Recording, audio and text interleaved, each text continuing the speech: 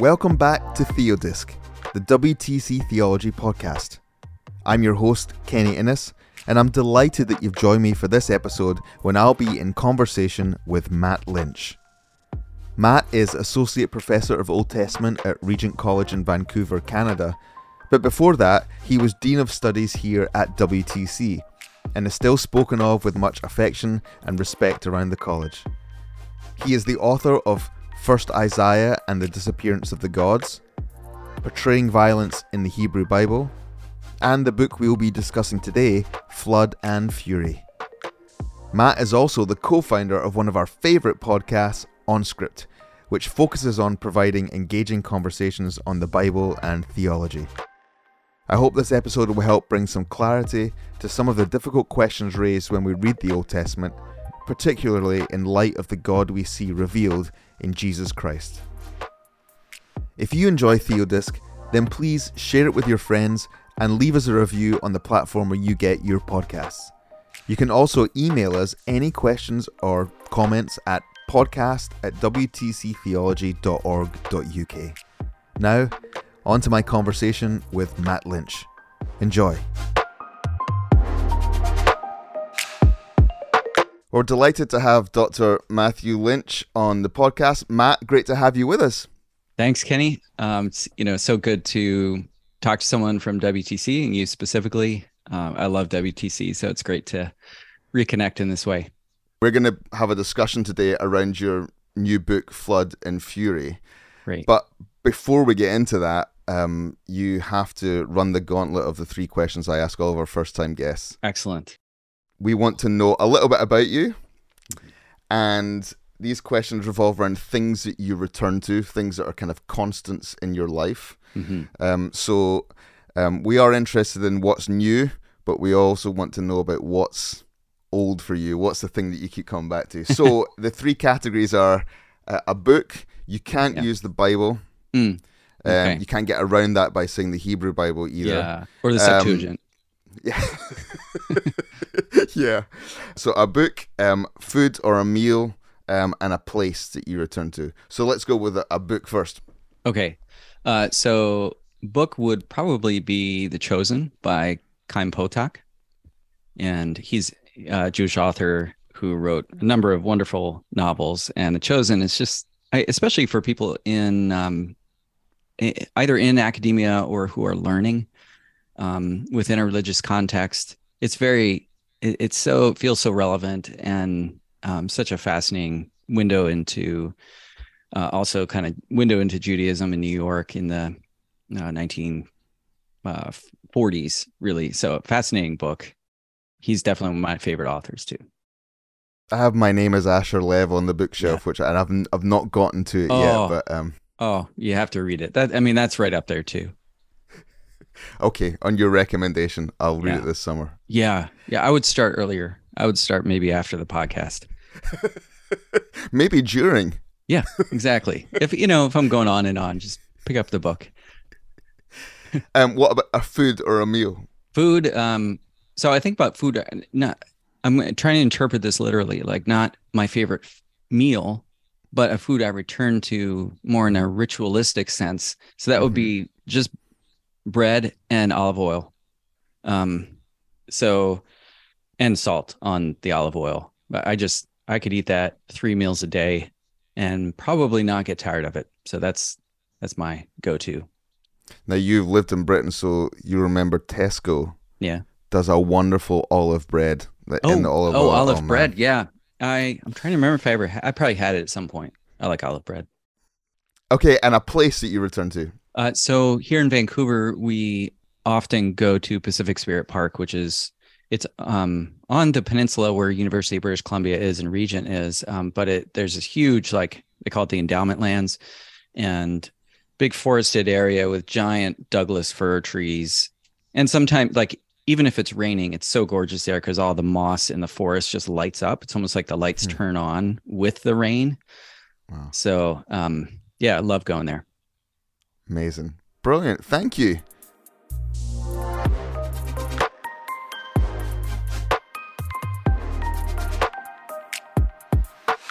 So now we know you, we can get into talking about what's new. And you have this book, Flood and Fury. So what led you into the writing of that? Well, there are many streams that flow into the creation of this book. So if I could highlight a few, WTC played a role in that, in the sense that once I started, I'll work backwards and forwards, but once I started teaching there, the question of violence in the Bible came up often among students. And it was one I had already thought about and taught on a bit, but hadn't really written on. And I remember writing some for the blog that WTC had or still has, Theological Miscellany. Mm-hmm. I wrote some posts for that. I was teaching, in the book of Joshua, and I remember a student at WTC one time saying, I feel like I run to Jesus from the God of the Old Testament, and I felt like that was such an honest take on this sense of like not wanting to feel that way, but also like feeling this disconnect between the God revealed in Jesus and who God is in the Old Testament, or at least perception of who God is. So kind of came out of that. And then also having a few pacifist colleagues kind of, comes up in conversation a lot too, about what we do with violence in the Bible. So it was part of the faculty conversation, but also a student conversation. But before that, I studied in grad school, sort of in the wake of 9/11 and also the Iraq invasion, 2003. So those events, as geopolitical events, were sort of playing in the background while I was studying the Bible. And specifically, I had a class in Joshua. So, when it's like 2003, 4, and you're studying Joshua, it's hard not to make the connections between what was happening in Iraq and what I was reading. And so among us students, that was a very prevalent conversation.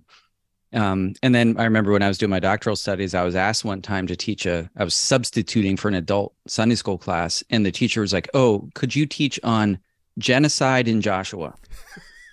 And I was like, okay. And my approach hasn't changed. I was like, well, I'm going to read through Joshua with that question in mind and just see what I notice. And so I went through slowly, and what became apparent in the process was that this book is doing way more with the subject of violence and insiders and outsiders and all these questions that impinge on the question of genocide than meets the eye. So there's a need for at least a nuanced approach to this book, even though I don't have some magic key that unlocks the problem. As I was reading your book, I was thinking about Brent Strawn's provocative title of his book, The Old Testament is Dead. This idea of the Old Testament is kind of like a language. Or dying, at least. Yeah, so yeah. It's not dead yet. Not dead yet. Old Testament is dying. Thanks, Brent. But this idea that the Old Testament is kind of like a language that we've lost touch with, of how to fully understand. And I've spoken to people who've said that they just can't read the Old Testament. It's too problematic for them. So how do you think that our discomfort around the passages of violence has kind of contributed to our growing inability to really connect and read the Old Testament? Yeah, I think maybe I'd think about it the other way around, in the sense that a byproduct of the loss of the Old Testament is a lack of nuance and sophistication when coming to a very difficult question like that. So in a way, like, you can get by. So if your facility with the Old Testament is very weak and you just sort of, maybe check in with it every once a year, that's Psalm 23, then you can get by with maybe some simple questions about, like, whether God is creator according to the Bible or something like that. It's just those introductory questions. But when it comes to like dealing with a very complex and challenging ethical issue, if you're in a kind of church environment and you personally have lost facility with the full range of the Old Testament and an ability to speak it fluently, to use Brent's language, not just in the sense of knowing dates, places, and content, but actually knowing how the Old Testament works historically and its genres and so on. Then you're left with, like, at maximum, very simple and simplistic approaches to the problem of violence. So I would see it that way, that like our loss of the Old Testament, then in the wake of that, when this question comes up inside or outside the church, simplistic answers abound. So you either get like God's a monster, or the response to that, which is, oh no, he's very loving. Look at this verse over here, right? So, or if you took sin seriously enough, you'd realize that we all deserve to die, and so it's not really a problem, right? So both of those are very simplistic answers on either end of the spectrum. Yep. I often think as well about the way that we make heroes of the figures that we find in the Old Testament, and to kind of read more closely and slowly, as you suggest, feels that we're kind of undercutting that. Yeah, very much so. You can, I think people don't like to lose their heroes, whether it be David or Nehemiah or even Joshua. So I think that comes out of a particular model of how to read the Bible, which is, these are examples, like little life lessons throughout the Old Testament, given to us in kind of like isolated islands that can be taught and directly applied. So I think, all those are factors for sure.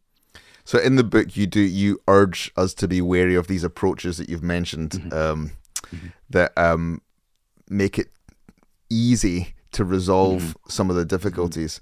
Actually, there's a point where you really argue against seeing it as a problem that needs to be solved. Maybe some of the approaches are taking that angle where we need to solve this and get this fixed. What kind of approach would you suggest? Yeah, so I outline a number of approaches that have elements of merit to them, that, at least in my estimation, but I think ultimately fall short in part because they offer a totalizing solution to the problem. And so with violence, there are so many different factors impinging on this issue that's not to say that we can't know anything about how to move forward. But I think recognizing it as a wicked problem, not in the moral sense, but as a very tangled up problem, means that we respond to it accordingly. And there's this great study that says, like, wicked problems require messy solutions. And messy doesn't necessarily mean that you're just going all over the place, right? But it means that you have to approach it in a multi-pronged and sometimes like field adaptive way. And that's what I try to do in the book, and try to model that, where I come at the flood story, the book of Joshua, from different angles throughout the book, because, well, if you look at it this way, you see this. If you look at it this way, you see this. And I think that's actually a more responsible way forward with this kind of issue.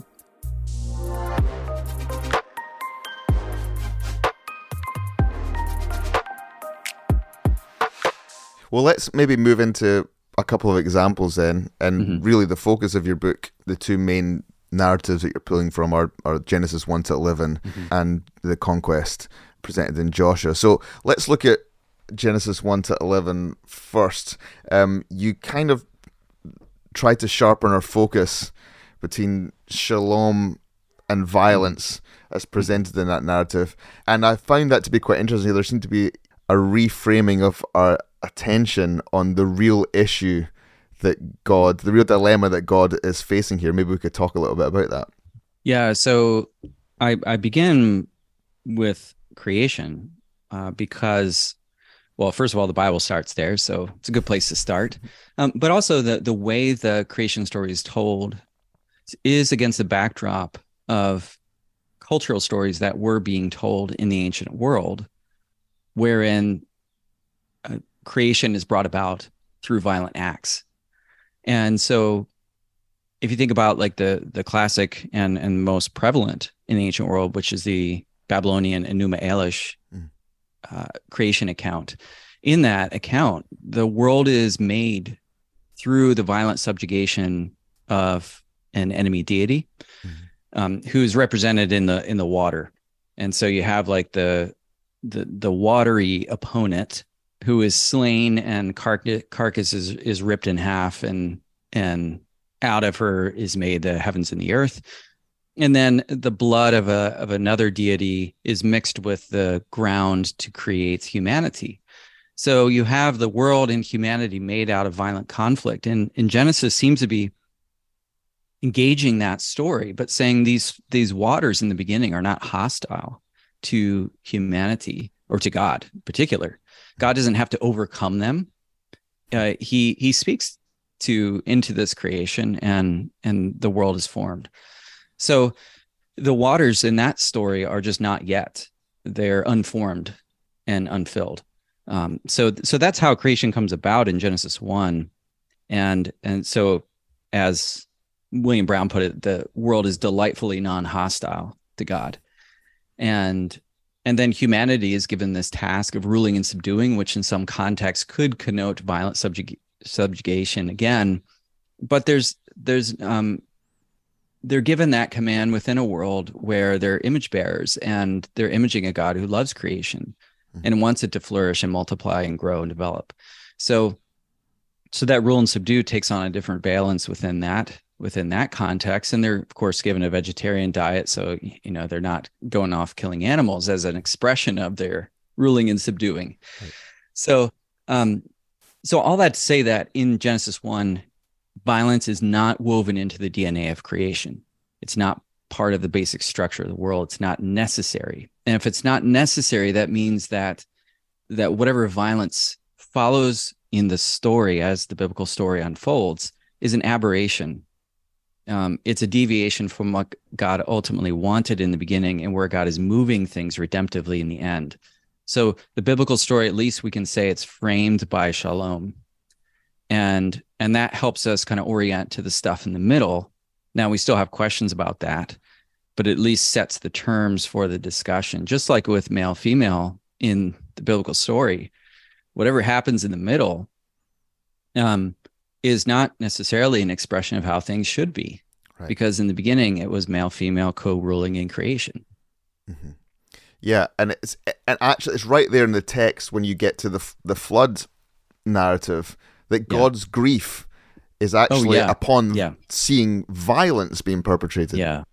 Yeah. So there I talk about another known cultural story, which is the flood story. They were floating around the ancient world, so to speak, and Israel is engaging these known flood myths, these primordial stories of origin that were being circulated culturally, and recasting them in a Yahweh framework. So it's like taking a popular story and then recasting it in Christian terms or something like that. So what the biblical writers do, which is pretty ingenious, I think, is they have to figure out how to tell the flood story within a monotheistic outlook. And so you can't have one protagonist God telling Noah to build the ark and put all the animals in it, and then an antagonist God sending the flood. And I think most people would sort of fly over the story and say, well, God does both of those things. And that's only partially true, because in the way the story unfolds, the antagonist in the story is violence, because it says in the lead up to the flood that the earth filled with violence. And then in response, God looks at it, and behold, it was ruined. And that declaration on God's part is a direct inversion of the statement from Genesis 1:31, where God looks at the earth, and behold, it was very good. So this very good creation has been turned on its head and inverted and ruined by the antagonist in the story, which is violence. And so God's work then, subsequent to that declaration and recognition, is to return creation back to its watery formlessness in order to remake it. So but that act of flooding and formlessness is in response to an already ruined creation. So that doesn't resolve everything, but it does, I think, change the terms of the story away from a God who just simplistically comes, is angry because people are bad, and floods it and ruins creation. So in that whole section, in this introduction to the biblical story, there's a lens that's already provided there, which gives us a critique of what happens when violence is perpetrated by humans. Yeah. So, I think it's pretty important that in this Genesis 1-11 section, which, as your listeners will probably know, is a really critical part of the biblical story. I mean, it's called by some scholars the primeval history, and it has all these kind of stories of origin in that section, and it's giving us a kind of perspective on the world within which God is going to then work through the family and story of Abraham in Genesis 12 onward. But this backdrop in Genesis 1-11 is not just kind of FYI stuff, like if you're interested in like, ancient history. These stories are told to tell you something about the nature of the world as it is, as we experience it now. And so, it's definitely a lens. And within that, then, violence plays a lead role. All the way back in Genesis 3, we're told that there's going to be this conflict between the offspring of the serpent and the offspring of the woman, and it's going to involve violence. So striking at the heel and the woman striking at the serpent. So that's those are violent terms. And then right in the next chapter, Cain and Abel, the first, outside the garden story depicting what's wrong with humanity, is a story of fratricide. And then, of course, leading up to the flood, it's violence that fills the earth. So this is not a minor subplot, according to the Bible. It's a big deal. And I think it's important, at least wherever we go with this question of violence, to recognize that the Bible sees it as a really big problem. Yeah. And so then as we read through the narrative, as we continue, and we see these occasions of violence occurring again and again, we have Genesis 1-11 in our minds. And one of the passages that makes people fret the most is Joshua and the language of conquest and war. And maybe we can talk a little bit about that, particularly about the term harem. Is it, this term that has received a lot of scrutiny because it has this connotation of total destruction. So we have this sense that God is commanding Israel to totally destroy the Canaanites, men, women, children, animals. That's a bit shady, isn't it? Sounds weird. It is. It is a bit shady. So that term harem in Hebrew, not like a bunch of women that a king has, but it's that guttural harem. Right. That's the show them no mercy, wipe them out totally term. It comes out of the book of Deuteronomy. And that's really where it's not the first occurrence of it in the Bible, but it's where it becomes a term to talk about a law or a command that God is giving Israel regarding the Canaanites. So I think it's important to, first of all, recognize its place in Deuteronomy. Deuteronomy is in some respects like Moses being a fiery preacher. And so it is a piece of rhetoric, or if you think of it as like a polemical piece, where you would expect in a highly polemical piece exaggeration, over the top language, vivid colors, stark black and white terminology, and it's not unlike entirely the kinds of stark, fiery things we hear from Jesus when he says that, for those who cause these children to stumble, it would be better if a millstone was tied around their neck and they were thrown into the sea. Right. He's not getting into all the complexities. That's a zero-sum game right there once that millstone's around your neck. Or when he says, you can't be my disciple unless you hate your father, mother, brother, and sister and follow me. And he doesn't qualify it. He doesn't say, now, hold on, I'm not speaking literally. I just want you to be committed to me. So if you nuance it, the force of it doesn't hit you. Right. And if your eye causes you to sin, your hand, your foot, gouge it out, cut them off. So we have to let it hit us hard.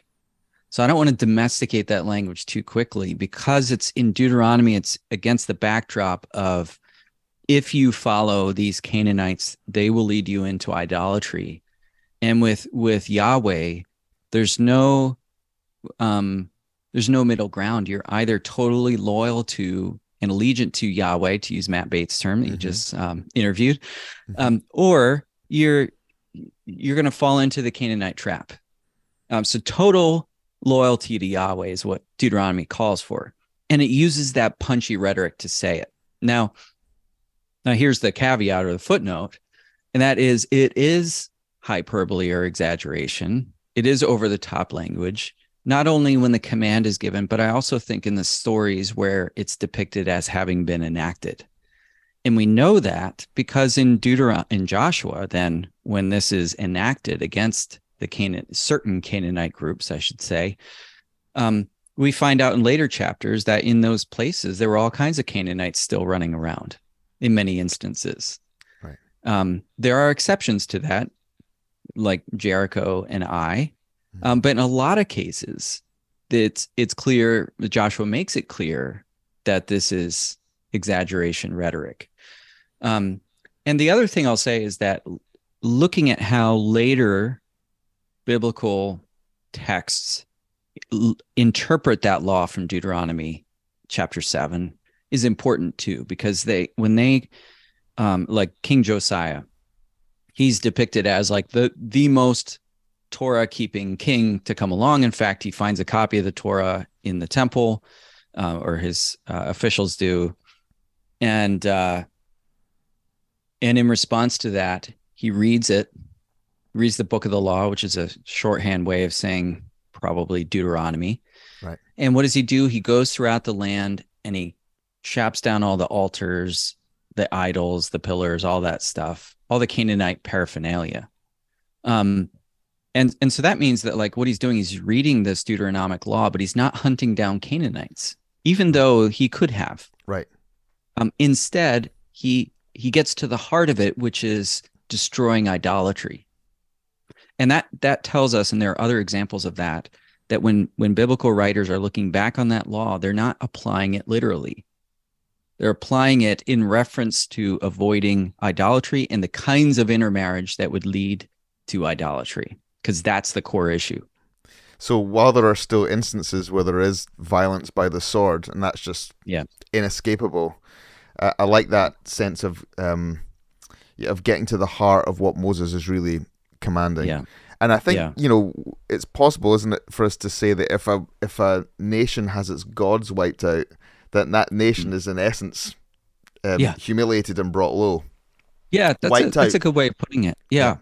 Yeah, absolutely. The other interesting thing that I think Joshua is doing, and this is something I didn't see so much in other commentaries, is that Joshua is taking this command against idols, but applying it specifically to the manifestations of imperial power that show up in the land of Canaan. Mm-hmm.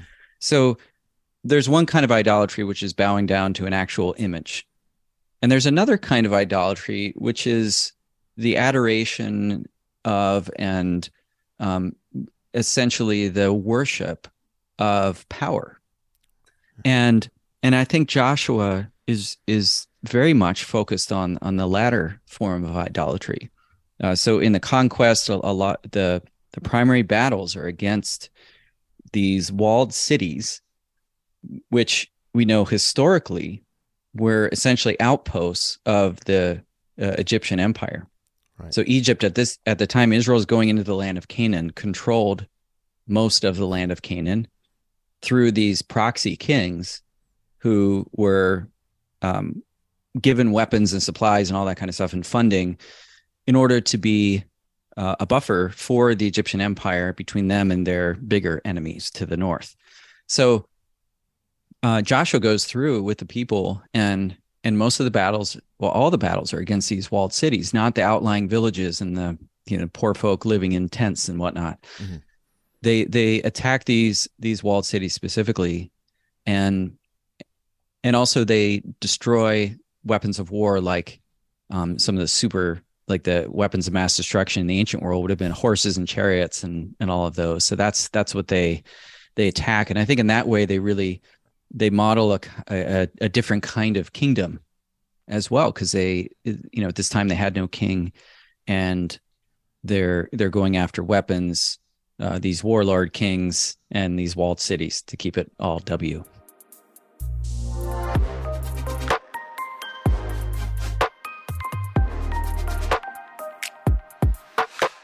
In the book, I really encourage people to read it, because you do walk through various different nuances that enable us to see what's really going on.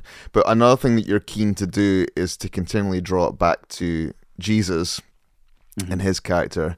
I've often heard people, when they talk about problematic passages of violence in the Old Testament, they say they will read it with a Christocentric lens, which, if you interpret that, really means to them, if it doesn't line up with the character of Jesus, we can just kind of dismiss it or explain it away. Yeah.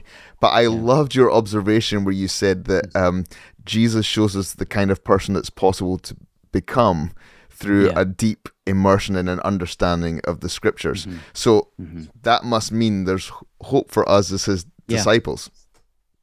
Yeah, that's really important to me, that we recognize historically the person of Jesus was someone who grew up in a scripture immersed environment, and we see it and we hear it in his teachings that he knew scripture inside and out, from an early age in the temple to his teaching as an adult.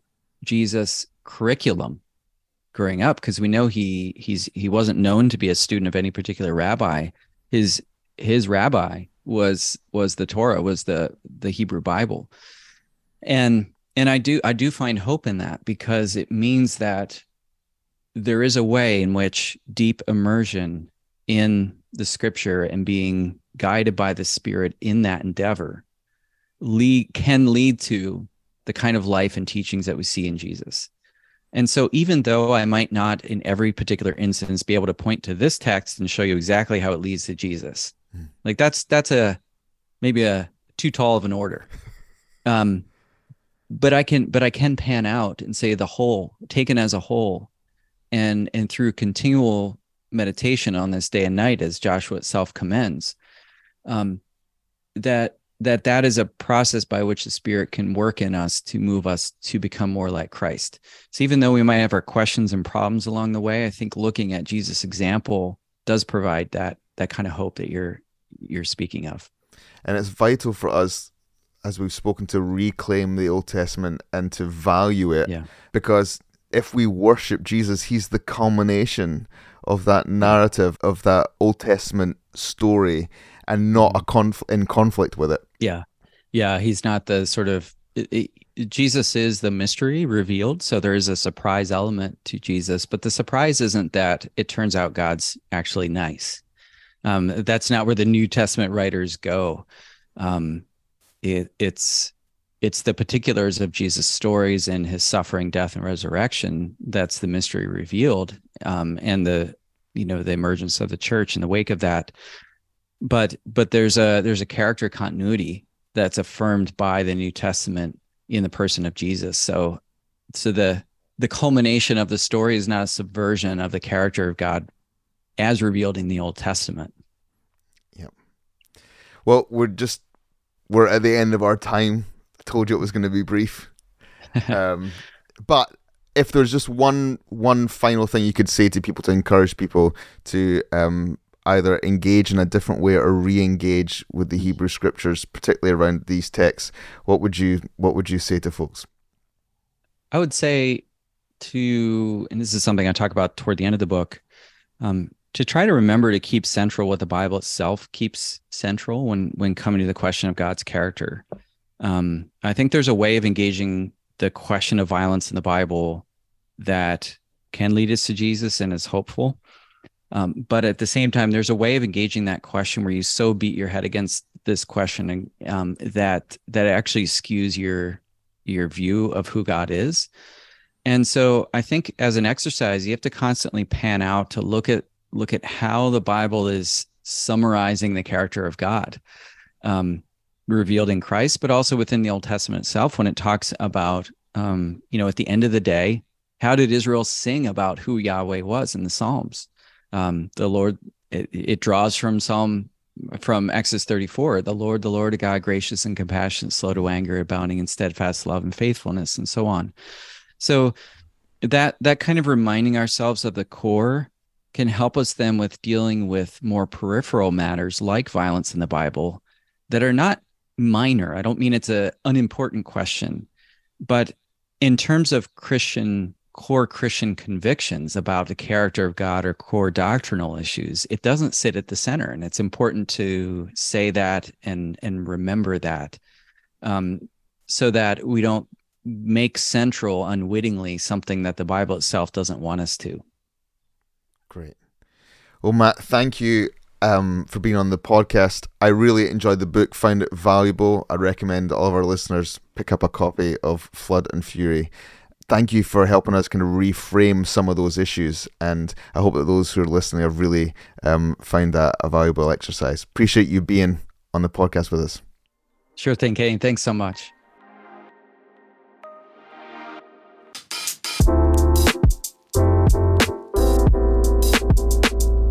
Well, thank you, Matt, for your excellent book, Flood and Fury, and for giving us a renewed impetus to seek out the depths of meaning in the Old Testament, especially within the difficult passages. In our next Theodisc episode, Kenny will be chatting with Jack Johnson, who teaches theology in praxis at WTC and is a PhD candidate at St. Andrews University. Yes, Kenny, we know it's in Scotland. Jack will be giving us some valuable insights into prayer and its many facets.